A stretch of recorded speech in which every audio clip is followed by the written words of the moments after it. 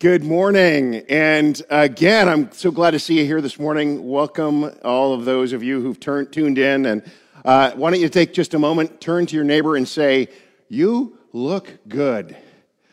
Or if you're sitting by yourself, just say, "I look good in my silk pajamas."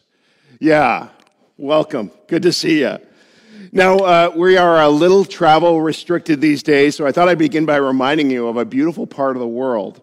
Some of you will have been to Monterey, or maybe have driven through it.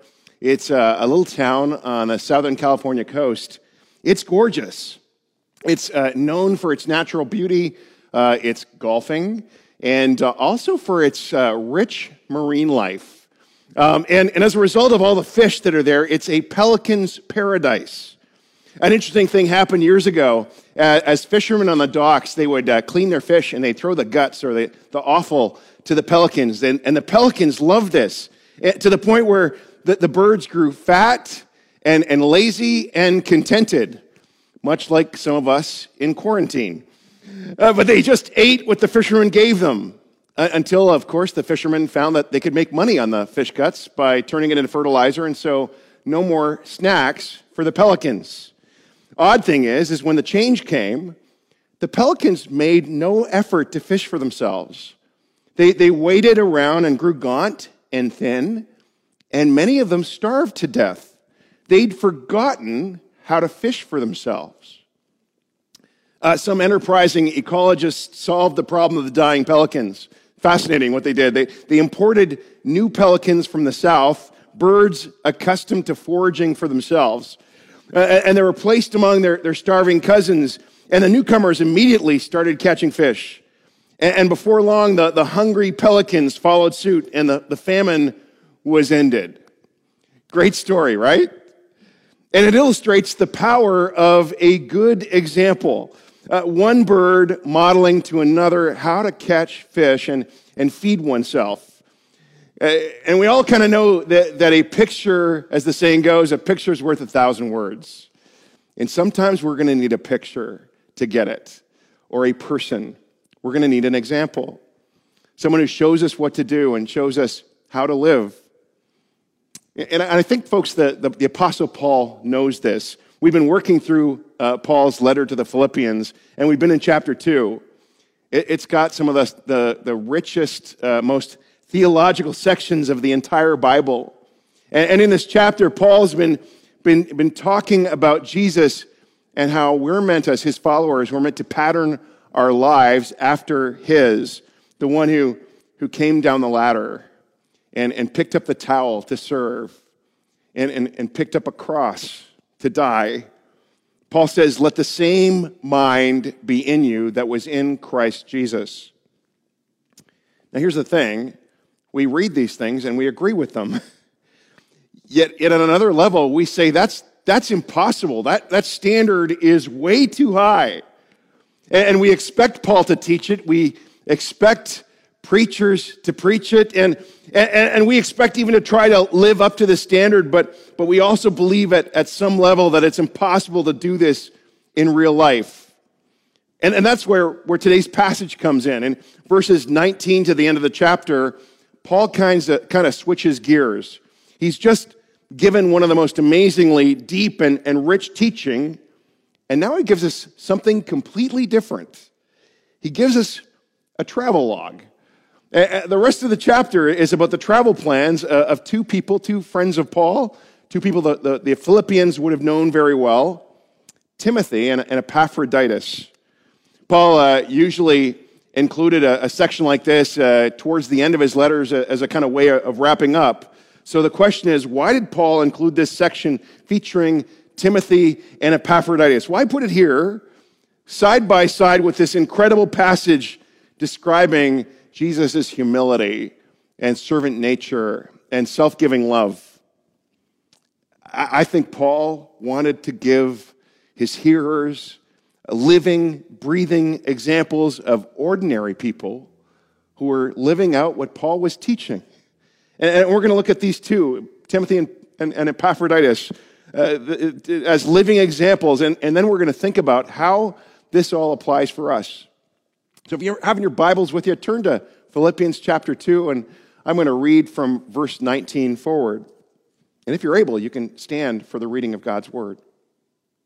Philippians 2, verse 19. I hope in the Lord Jesus to send Timothy to you soon, that I also may be cheered when I receive news about you. I have no one else like him who takes a genuine interest in your welfare.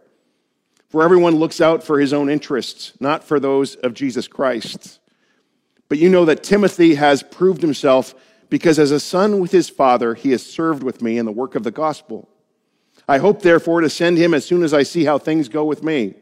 And I'm confident in the Lord that I myself will come soon. But I think it is necessary to send back to you Epaphroditus, my brother, fellow worker and fellow soldier, who is also your messenger, whom you sent to take care of my needs. For he longs for all of you and is distressed because you heard he was ill. Indeed, he was ill and almost died. But God had mercy on him, and not only on him, but also on me, to spare me sorrow upon sorrow. Therefore, I am all the more eager to send him, so that when you see him again, you may be glad and I may have less anxiety. Welcome him in the Lord with great joy, and honor men like him, because he almost died for the work of Christ, risking his life to make up for the help you could not give me. And God, take these words, take these examples of these two men, and make them live and breathe in our hearts and our imaginations this morning. Illuminate your word and help us to live it, we pray, by your grace and in your spirit, we ask. Amen. So again, Paul has been talking about these great themes, servanthood and considering others ahead of yourself and having the same attitude as Jesus. But now he says, you want that with skin on? You want to know what this looks like? Look at Timothy and Epaphroditus. Well, what I want to do is talk this morning about four things about their Christ-like example that I think can help us thrive in our own faith journey. We'll conclude with a time of reflection and then with a sharing of the Lord's Supper together. The first thing is when you live out Christ-like behavior, it creates a sense of family. There's a connection that goes deeper than just mere acquaintance. There's a deeper bond. Paul says of Timothy, he's like a son to me. We're in the family business. That's how deep the bond goes. I'll never forget years ago getting a phone call telling me that my son, 4-year-old son Caleb, had been in a serious accident. And after processing all the emotion and trauma that went with that, something became really, really clear for me. I'd die for my boys. I'd die for my sons. I'd do anything for them. And some of you would say the same of your family members. And Paul says, that's the kind of relationship I have with Timothy. I have the kind of relationship where no cost would be too great. Nothing would be too inconvenient. Nothing would be out of reach. Whatever is needed is offered. It's available. That's what it's like when you have this Jesus life being lived out together. And then he says of Epaphroditus, he's like a brother to me. Any of you have siblings?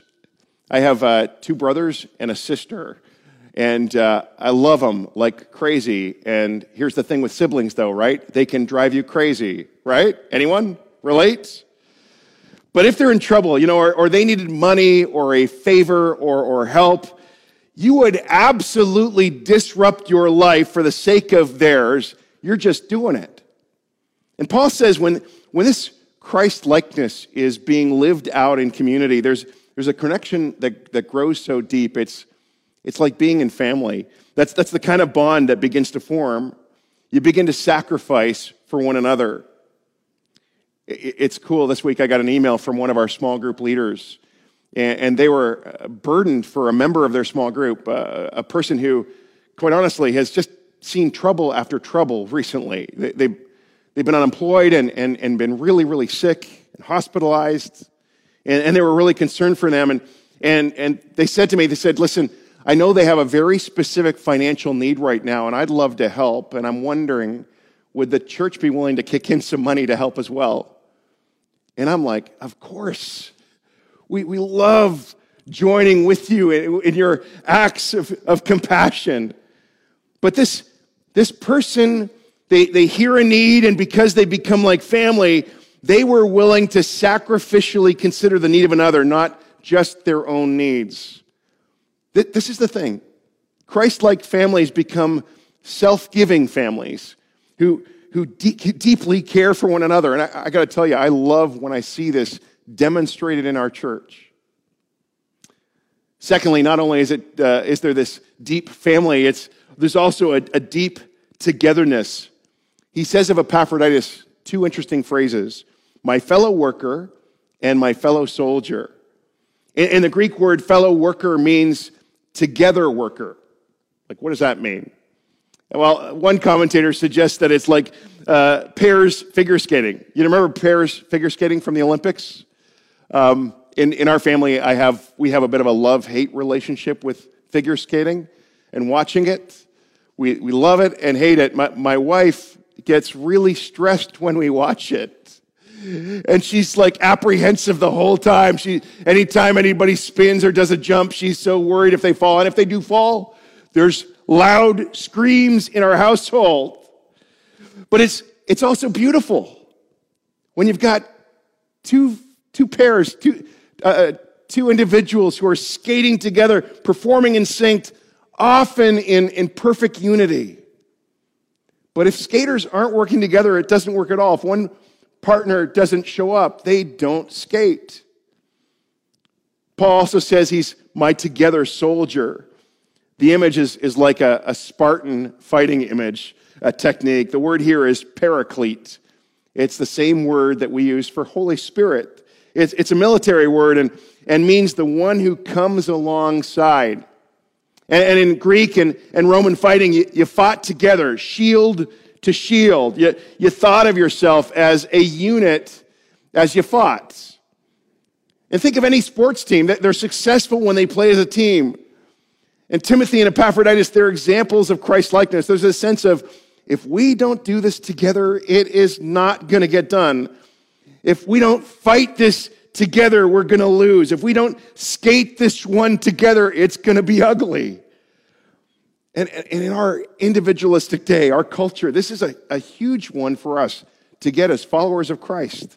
That the Christian faith is not a solo sport. It's not something you can go alone. We often here are urging you to join a small group, to reach out and to keep connected and to join a ministry team. And especially during these kind of isolating days, we say, stay connected, because we really won't make it. We will not thrive spiritually and in every other way of our lives without each other. We live this faith life out together. Then he says, when we are living examples of this, there's this deep faithfulness that emerges. I love that song that we sang at the beginning of the service. Great is your faithfulness. And Paul talks about this faithful theme in this passage. He says in one moment, he says, he's your messenger, describing Epaphroditus. The same word that is used for evangelist, a bringer of good news. He's your messenger. What is a messenger? Anyone, have you ever played that icebreaker game, telephone? You know, where you whisper in somebody's ear and then it goes down the line and you see what the last person says. And it often doesn't translate so well. Like something like this. The Canucks will be playing hockey in June, which translates into the Canucks will be playing golf in May, something like that. Not quite a faithful message to the original. It got changed along the way, but a faithful messenger reports what they've heard and what they've been entrusted with. Paul says Christ-like examples are faithful messengers. They carry the message openly. You know, they don't embellish or change the message. There's this authenticity that's involved. Paul, in one of his other letters, describes Christ's followers as those who with unveiled faces reflect the Lord's glory. I love that description.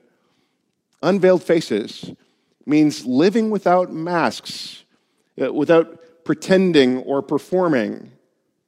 And so we don't change the message because of convenience or because we just want to get part of the message across. We just carry the message, the good news, the gospel that we've been entrusted with. No other agenda.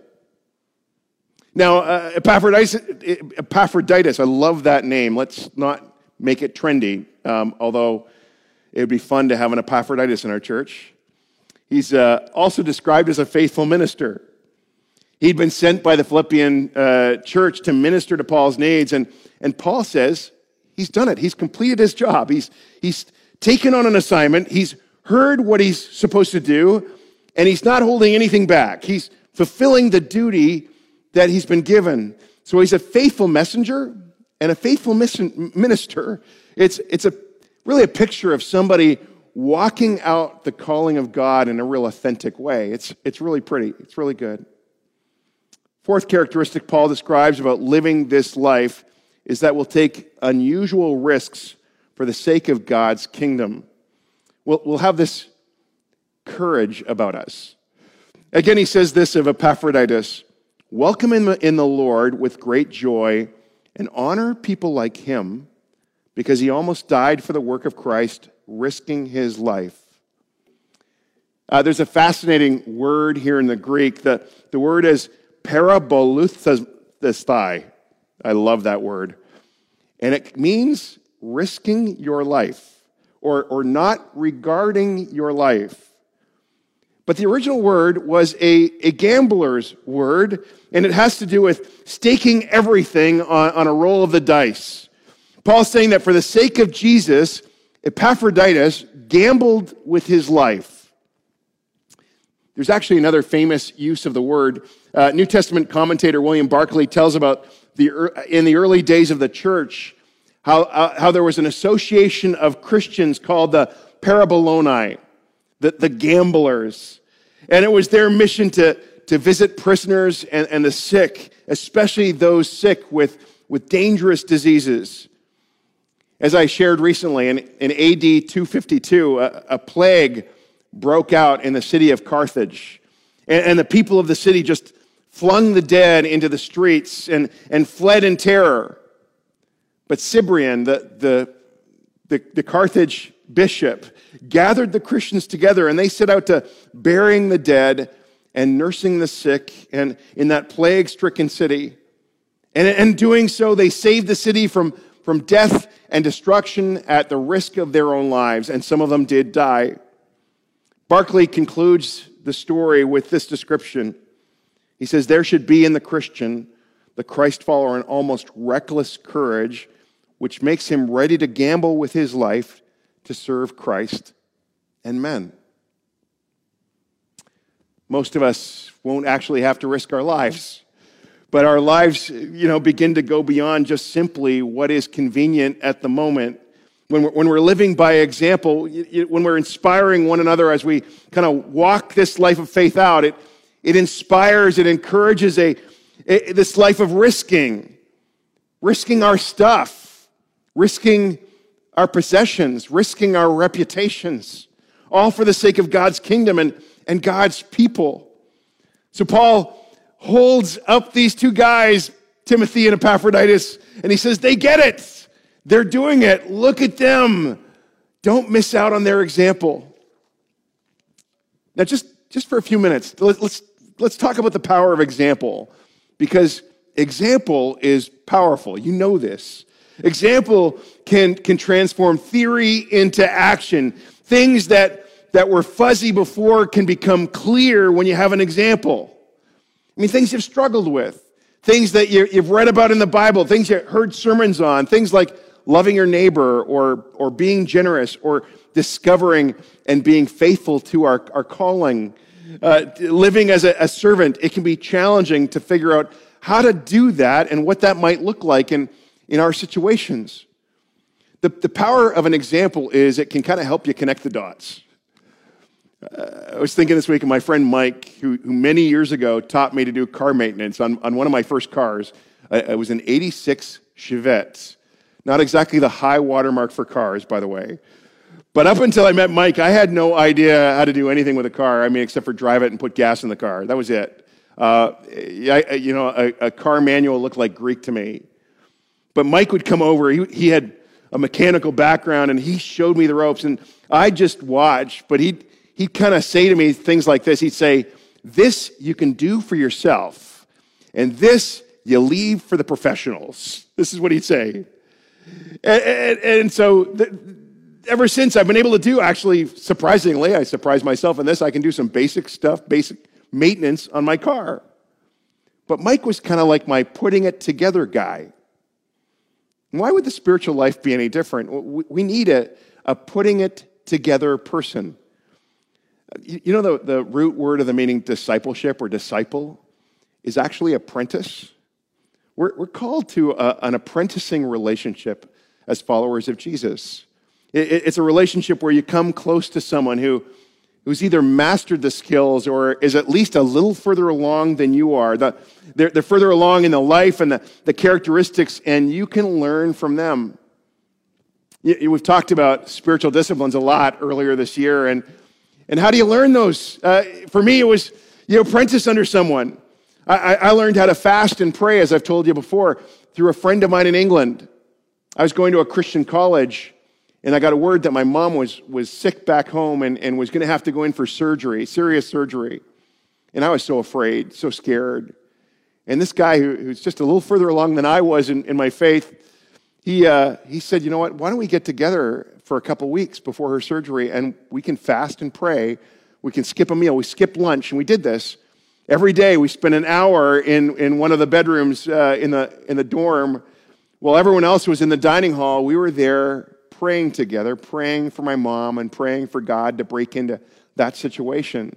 And I know my mom actually came out very okay, but how God broke in that situation was actually taught me a skill that I have carried with me for the rest of my life. I now fast regularly as part of my spiritual disciplines, and God's used that to grow me and teach me all kinds of things.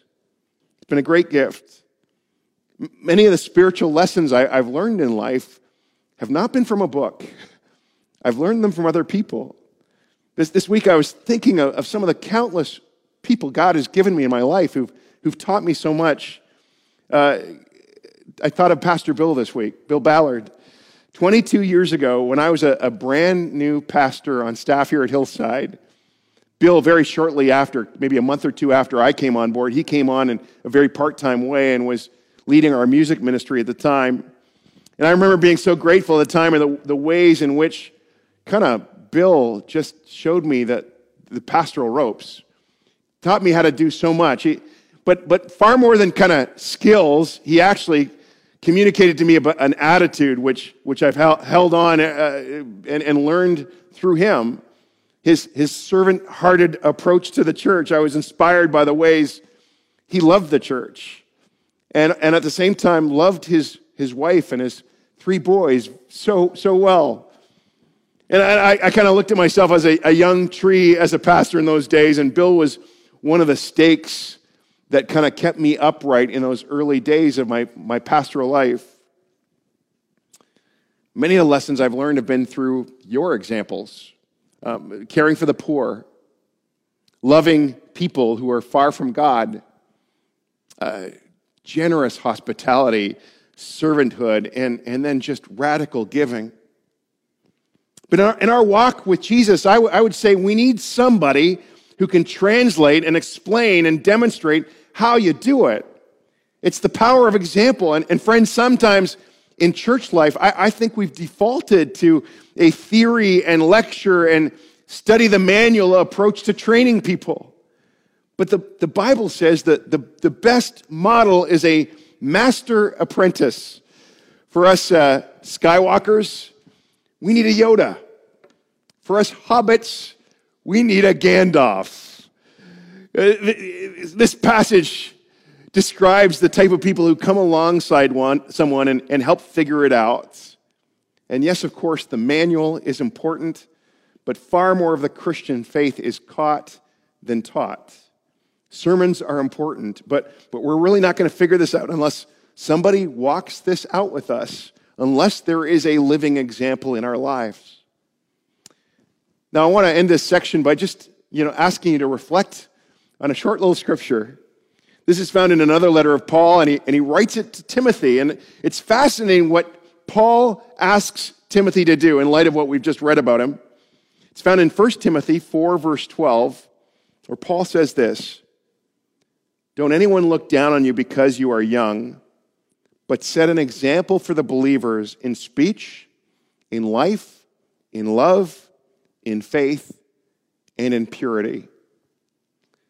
5 things that Paul wants Timothy to be an example in speech, in life, in love, in faith, in purity. And I'm wondering this morning, I want to kind of challenge you to dig in a little bit on this, and this may be helpful for you to download the sermon notes and to read this passage kind of slowly and to consider this as kind of like, off online time. But here are some questions that you can reflect on, and these are also found in the notes. Who have been people in your life who have been examples for you in one or two of those areas? Do you know anyone who loves well?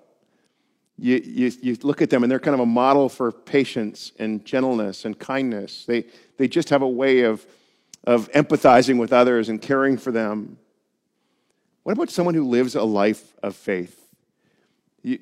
They're willing to take risks. They're not pretentious about it. They're just authentic. They have that nature in them. Or those who you think of and they're marked by their purity, or maybe their speech. I can think of a friend of mine who a leader who I've never heard him say a bad thing about another person, not once. So speech, or just in the way they live their lives. You think of those people? Maybe that's worth journaling about and reflecting back. That's been a helpful process for me this last week. And where do you sense God asking you to grow in one of those areas? Is there one of those things where God is actually sort of putting his finger on? You could grow in love or grow in risk-taking or in faith or speech or purity. And then the follow-up question to that is, who might you go to help you connect the dots in that area? We believe in the ministry of all the saints, of all the priesthood of all believers here at Hillside, and so we don't believe that you just go to the pastor to get the answers to your spiritual questions. It's God places us in small groups, and we look to those God's put us with. But I do love the fact, this week actually, somebody called me up and said, "Durwin, I really want to grow in this area, and I feel like I've hit a bit of a roadblock. Would you meet with me?" And so we met for coffee this week, kind of in a socially distant manner. And we were able to share together, and I feel like I'm just a little further ahead than this guy. I love how teachable he is, but he's just soaking it up and wants to learn. And I got to tell you, folks, God loves that kind of teachability, that humility that says, I want to get past that. I don't want to just be stuck here for the rest of my days. God honors seekers. God honors those who will step out and not only look for examples, but pursue them. And some of you need to go and find a mentor and say, actually, don't freak them out by saying, "Will you be my mentor?" Just, start casual. Like, "Can I buy you a coffee?" Start easy. It gets scary if it's like, "Will you be my mentor?" You start with just buy the person a cup of coffee and begin to pick their brain. And then, if appropriate, ask them for another coffee down the road sometime. But my hunch is that there are people in this church who can help you connect the dots. And folks, we are meant to be examples for one another. We won't thrive in what Jesus calls us to without the body of Christ, without him actually active through us. Well, we're going to celebrate the Lord's Supper